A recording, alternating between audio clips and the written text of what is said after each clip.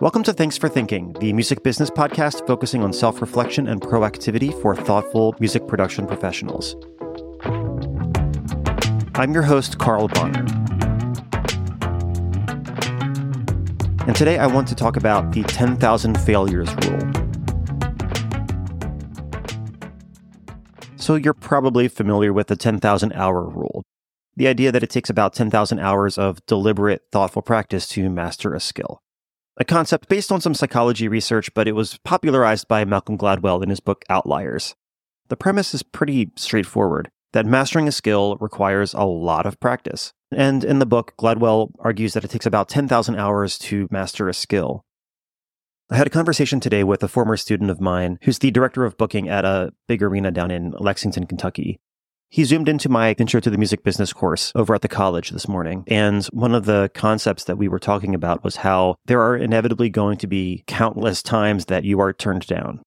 Not everything that you try to do is going to work out. And one of the things he said was that you can't be a perfectionist in that industry because it's impossible. There are so many things completely out of your control. So if you take it personally when something doesn't work out, when dates don't line up, whatever that is, you're just going to drive yourself crazy because there are so many things that you can't control. And I had this little mini revelation. I'm sure I'm not the first person to think this, so I don't want to try to take credit for something that somebody else might have already talked about.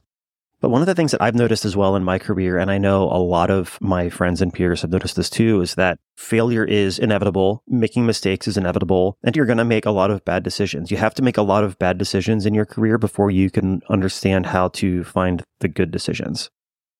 That goes way beyond just the scope of the music industry, obviously. But in this discussion, we were talking about how we both really feel that failure is a necessary part of growing. And again, I'm not the first person to say that for sure.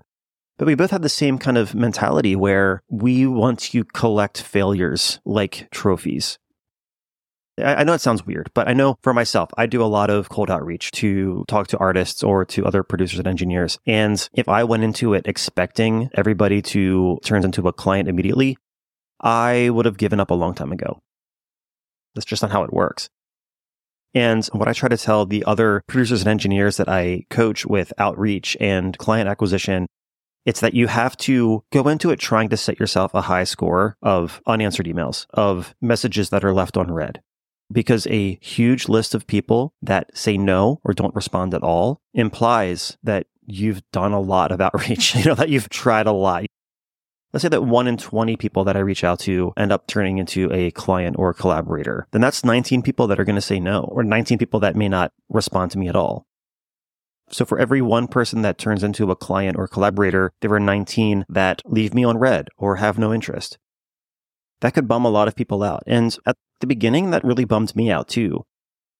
Then I just started to look at that from a different angle. And I thought, okay, the sooner I can get to those 19 unread messages, those 19 no's, the sooner I'm going to get that one yes. And the sooner that I get to the next 19 no's, the sooner I'm going to get to that next yes. Obviously, those numbers are not going to be the same every time. But my point is, when you start looking forward to people not responding to you, the more fearless you become at putting yourself out there and trying to start those conversations, which in turn will open up so many more opportunities for you because you're just putting yourself out there and you're fearless about it. You have no hesitation when it comes to starting up a conversation with someone that you don't know and that doesn't know you. All of a sudden, all of that intimidation or hesitation is just gone. It's non-existent. And you finally get out of your own way by getting rid of that self-doubt. I know I've said this before, but a professional basketball player like Steph Curry probably missed more shots in the past week than I've ever taken in my entire life. That's how he's gotten so insanely good and so insanely accurate because he's just put in way more work and has missed many more times. It's weird to say Steph Curry has bricked more balls than I have. Just from a pure math standpoint, that's definitely true. He's taken some unfathomable amount of shots. Of course, he's going to have a really, really, really high number of missed shots in his life. But having that many missed shots means that he also made the ridiculous number of them.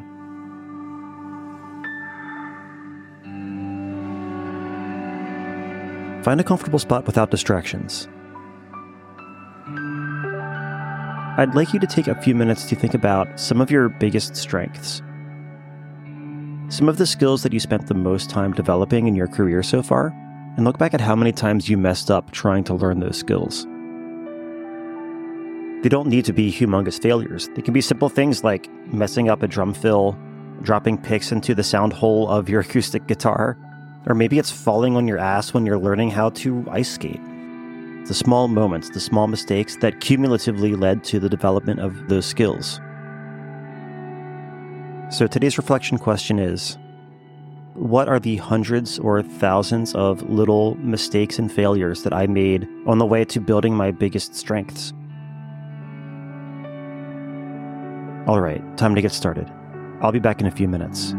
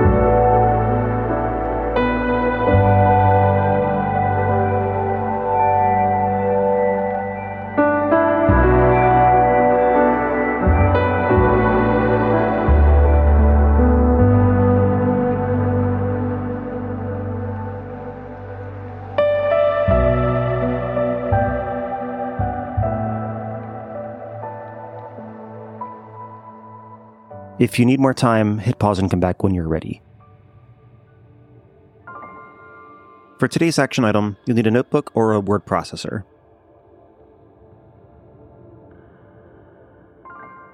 Today's action item is to make a list of 20 people that you would love to start a conversation with. They don't have to be related to your career, but this is a music business podcast after all, so I may not require it, but I'll at least highly recommend it. I don't expect you to actually start reaching out to them yet, but we'll talk a little bit more about that after the reflection. All right, time to get started. I'll be back in a few minutes.